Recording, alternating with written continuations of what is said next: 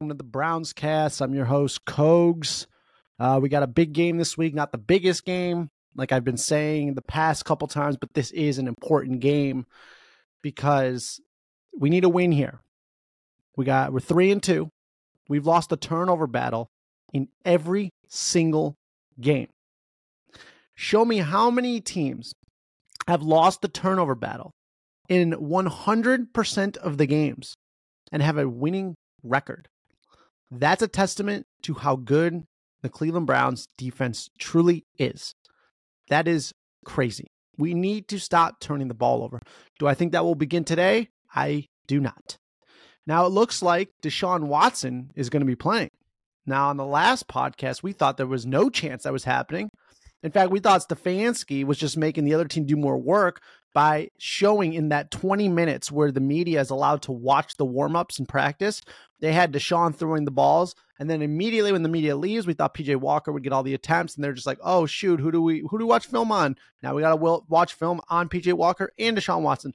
But it actually looks like after Friday, when Deshaun has gotten all the reps, and Mary Kay has been reporting on this very well, saying that it looks like he is going to play against the Colts with no restrictions. So that is massive.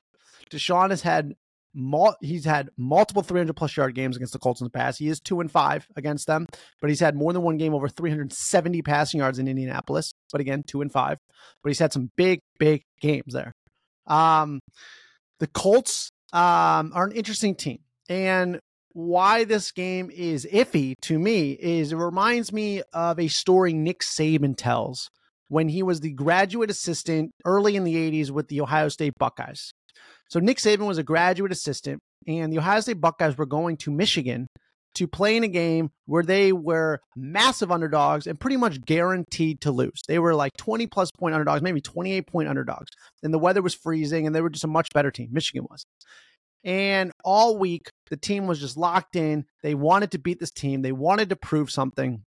And I think even Bill Parcells came in to talk to the team, told a story about how when he played high school basketball, you're not allowed to say anything to the refs. And he said something to the refs, and therefore his coach kicked him, benched him, and then he didn't play for the next few games because he didn't listen to the one rule, which is do not talk to the refs.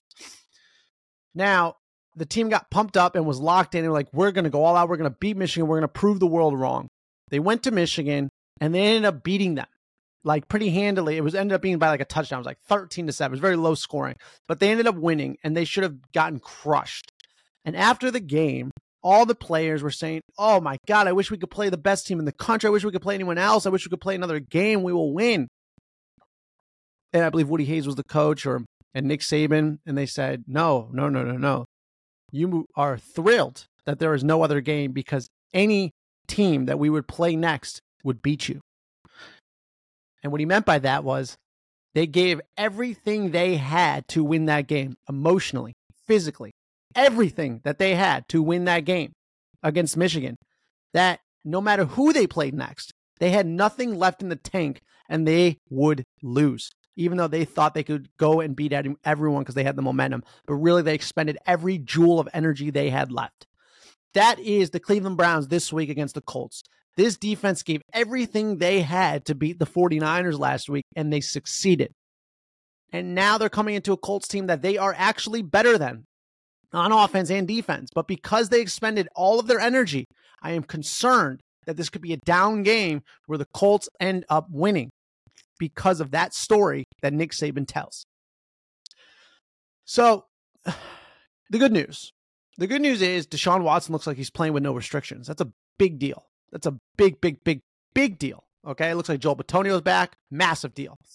Now, is this season different? Last time I said, is this season different? I was wrong, and the Browns lost.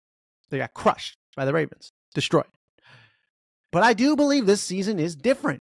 It is different. 1,002 yards through 5 games, best since 1971 and 1970.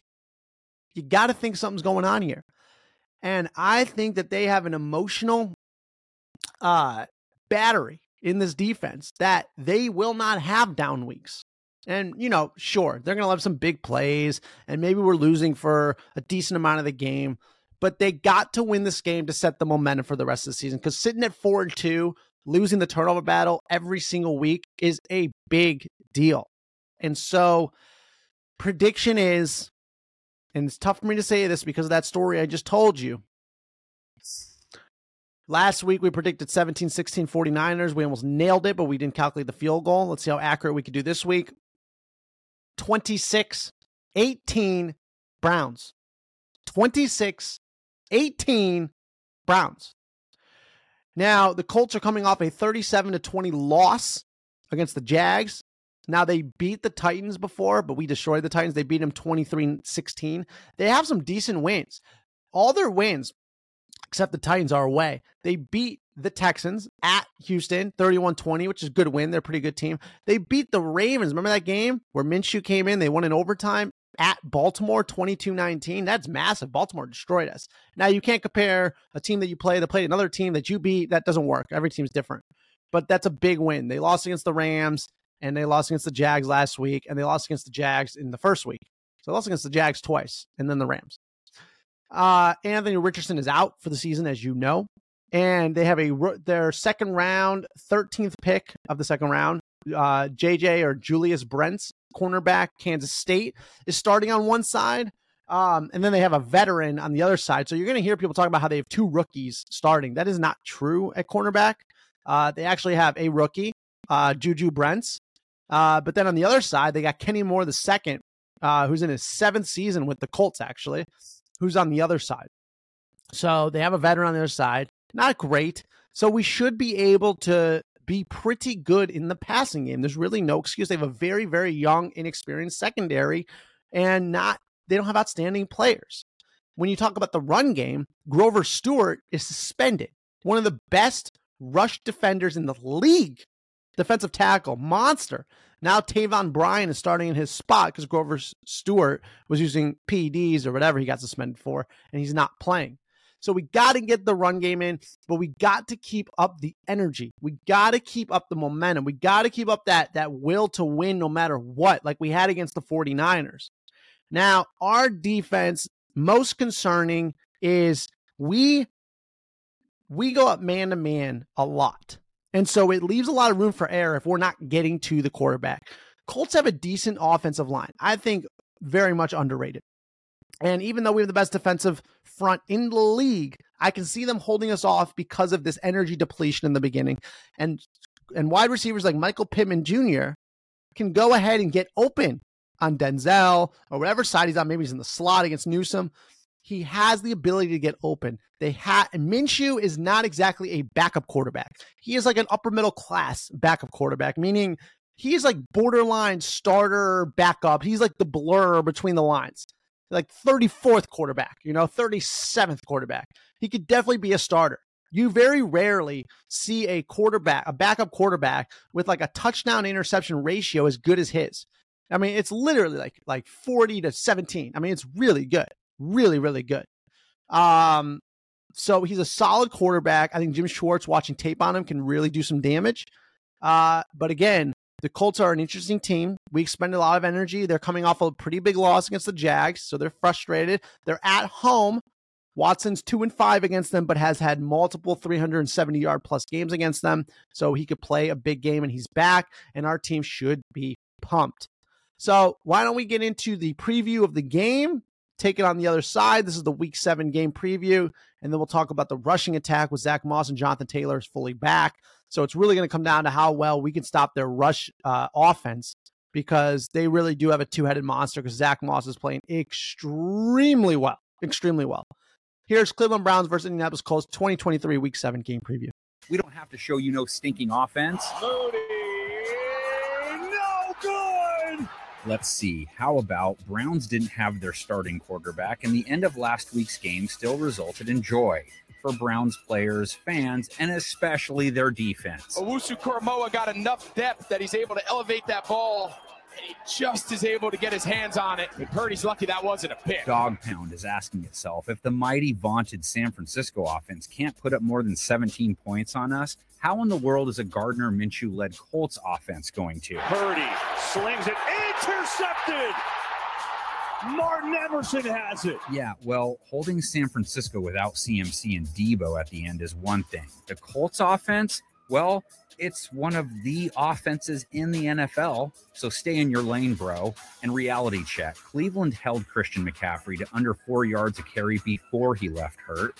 Colts' best two offensive players are probably running backs. The Browns have held backs to 3.8 a carry. McCaffrey in trouble, and he is stacked up and is going to lose a couple yards. Indy's O, powered in theory by Zach Moss and Jonathan Taylor, they combined for 40 yards in Week 6, neither guy hitting at even 3.1 a run. One play here, this is Taylor, and he's unable to find the edge. They only had 15 touches between them. They were chasing early versus Jacksonville, and that didn't bode well for Gardner Minshew. He looked very much like the real Uncle Rico, throwing 3 INTs. Minshew, fresh set of downs, wobbling pass, intercepted. Throwing the ball on Cleveland is not how you want to try and move the ball either, especially if you don't have a run game keeping them honest. Browns DBs holding QBs to a low 70s rate now made Brock Purdy look like a dude who went last in the NFL draft. Held the league's rating king to a mid-50s rating, just 4.6 yards per attempt allowed, only 125 yards. Really nice job. Well timed. Ward got there just as that ball got to Ayuk. Minshew will have to perform under pressure, and he does have a mid-80s rating versus 4 or more pass rushers. Browns with one of the highest blitz rates in the NFL. He gets the snap. He's pressured by Wildcat. It's sacked. And time is going to run out on the Tennessee Titans. The Colts face an uphill climb to Bob Ross land. Cleveland could too, depending on whether Deshaun Watson's shoulder is better. P.J. Walker filled in last week, no touchdowns, 2 INTs, rating under 50. But the only drive that mattered was his last. 4-man rush. Walker taps it, throws it near side. First down, David Bell. Still, the Browns would love to have Watson back this week.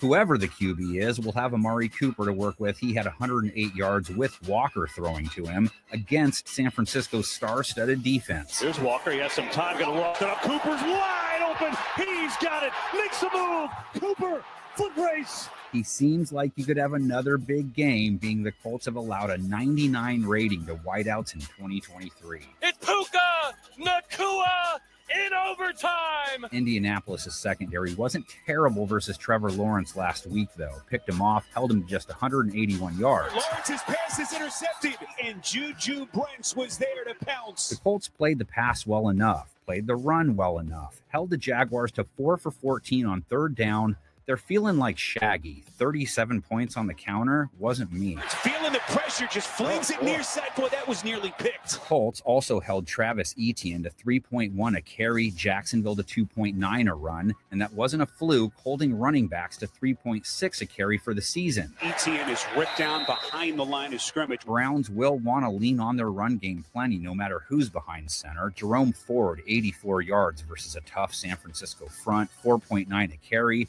Kareem Hunt scored. The Browns went for 160 rush yards versus San Francisco, 4.7 per. Going to flip it to Hunt. He's got blocks. Kareem Hunt all the way. Touchdown, Cleveland. Browns are starting to believe the Colts facing a season that will require a lot of Minshew magic. He's the modern-day Fitzmagic, so don't count anything out.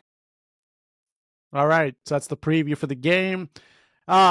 Man, this is an interesting matchup. You know, Indianapolis is not great, but they're not as bad as you think. They're just an interesting team. Listening to a lot of Colts podcasts this past week, they're pretty down on their team. They all have the Browns winning. Again, I have the Browns winning, but that energy is what I'm most concerned about. Did they deplete it all? But on the flip side, the other great thing about these Browns is that they have the best chemistry and energy between one another. I've never seen a Browns team have each other's back and truly love playing with each other than this team. There is more just good vibes and just awesome intensity and just positivity that this team has that I have never seen in Cleveland since 1999, including 1999. I've never seen a Browns team have this type of chemistry. I mean, this defense is locked in. Like Myles Garrett says, they're close because they hold hands and they eat dinner together. All right. This team is solid and they got each other and they can lift each other up. And the defense does it for the offense and the offense does it for the defense. You got people who've been quiet their whole careers, like Amari Cooper now stepping up to be a leader. Chubb was doing the same until he got hurt because they want to win. This team wants to win badly. They got some vets on this team that have great careers like Amari Cooper, and they want to win. They know they're getting older, and so they're using their leadership. Historically, Amari Cooper would have just been quiet. Now he goes up to the defense and says, that play, Miles, gets me fired up. Now I want to perform a play. That's what they do to each other. They feed off each other.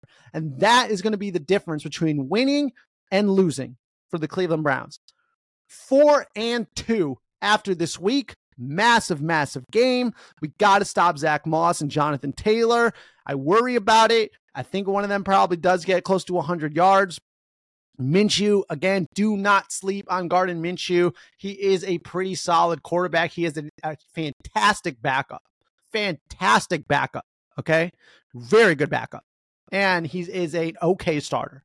I think Schwartz will probably have his number. And don't forget, you saw, it played in the preview, the Jaguars had Garden's number. I think he threw 3 picks and they really owned him. Now, the head coach of the Jags is Doug Peterson. Doug Peterson was the head coach of the Philadelphia Eagles. I believe it was 2017 when they won the Super Bowl. And Jim Schwartz was the defensive coordinator. So they share a lot of the same philosophies, Doug Peterson and Jim Schwartz. And now Jim Schwartz is on the Browns playing against the Colts. And his former boss played against the Colts last week and dominated on defense. So I'm sure they share some information because they are boys. And that's what boys do. They share information. And so that's a big plus, okay? The Jags did an incredible job against Gardner Minshew, the best of the season actually last week. And Jim Schwartz is in with that group, with Doug Peterson, with those Jags coaches, okay? Same tree. So you got to remember that too. So I think this defense can do it. And the player that I'm predicting, I want to make a prediction for the Raw Dog of the Week, the best performer of the Cleveland Browns, because I heard him say something that just blew my socks off. When they were giving the press conferences, the players during the week, the Browns, Grant Delpit, who was playing outstanding season, worst game was last week, but before that, lights out, says he gets more excited and more pumped to play away games. He likes to play away games. He likes when the crowd is against them and they just dominate and take the crowd out of the game. Grant Delpit loves dominating on the road rather than home. That is what we call a raw dog. And I think he will be the Raw Dog of the Week. I think Grant Delpit's going to have a massive game. He's pumped up. He's playing great. And he's ready to play on the road. And he's ready to bring that energy to Indianapolis in the Dome, which might be closed now. I saw a video of it this morning. It looked like it was closed. They like opening it in like 50-degree weather. Very weird. But I think it's going to be closed. So watch out for Grant Delpit. That's the prediction for the best performer this week. I see him getting a pick and a fumble recovery. Perhaps one for a touchdown, but he probably rushes it back to like the 3-yard line and gets tackled. If that happens, then you know the Browns Cast brings you the best information in the land. So big game. We're going to analyze on the other side. You could follow on X, which was formerly Twitter, at KOGZ. We'll tweet updates or X updates, whatever you want to call it, throughout the game. Big game, not massive game, not as big as the games as the past couple weeks or the past 2 games. But it is a big game, big momentum shift, and will be really nice. I'll tell you what, 4-2 and 3-3 is a very big difference. There's no doubt about it. And it's always nice beating a team that beat the best team in your division, which is the Ravens right now. And this team beat the Ravens 22-19 in week 3. And if we could beat them, at least we could say, oh, we beat the team that you lost to, even though it means nothing. It would be very nice. It's all going to come down to Deshaun Watson and how well he can play. And if the energy of the defense can keep up from what they did last week, which usually does not happen. But if this defense is different, if this is an all-time defense going to break the records, then they are going to beat those expectations of having down games. They will win. All right. We got to stop them. We could do it. Final score, 26-18, Cleveland Browns. And that means that, I guess against the line, that means we would take the Brownies because they're -3.5. The Brownies are -3.5. And the over-under, I believe, is 40.5. They have a 59.9% chance of winning the Cleveland Browns. The weather there is 58 degrees. We'll see if it's open or not. Cleveland is favored by 3.5. The over-under is 40.5. That's so low. I want to take the under, but I just said final score is going to be 26-18. I believe that puts it over. It definitely puts it over. So I'm actually going to take the over this time. The first time I've ever said take the over in a Browns game. It's crushing my soul to say that, but I'm going to say take the over in the Browns game. Over 40.5. And again, apparently I don't like taking away favorites, but I called it 26-18. So you got to bet it with the Browns on this one. There's going to be 63,000 loud there. We'll see. I saw the Browns tailgating pretty well, so we'll see what happens. All right, that's the Browns. Watch out for Grant Delpit. Deshaun Watson, is he playing? Is he not? Looks like he is. We'll do the injury report real quick. Taki is out. Greg Newsom's questionable, should be playing. Deshaun Watson, questionable. Looks like he's playing. Kareem Hunt, questionable. I think he's playing. Harrison Bryant, questionable, should be playing. Anthony Richardson, injured reserve. He's out for the season. Kylan Granson is out. Braden Smith, offensive tackle, is out. And Alec Pierce, wide receiver, is questionable. I actually don't think he's playing. Total yards per game, the Browns are averaging 345.2. They're averaging 359.8. We're averaging 198 yards passing. They're averaging 243 yards passing. We're averaging 147 yards rushing. They're averaging 116 yards rushing. Everything's backwards. It should be the opposite both ways. Yards allowed, the Browns are allowing 222 yards a game, which is made up of 143 passing yards and 79 rush yards. And the Colts, on their hand, are letting up almost 379 yards, and that is 265 pass yards and 114 rush yards a game. So that's all you need to know for today's matchup. 1 o'clock, Indianapolis, where the Colts are 3-3, 1-2 at home. The Browns are 3-2, only 0-1 away. We haven't played many away games. Well, here we go. Let's start now. Go Browns. I'll see you on the other side.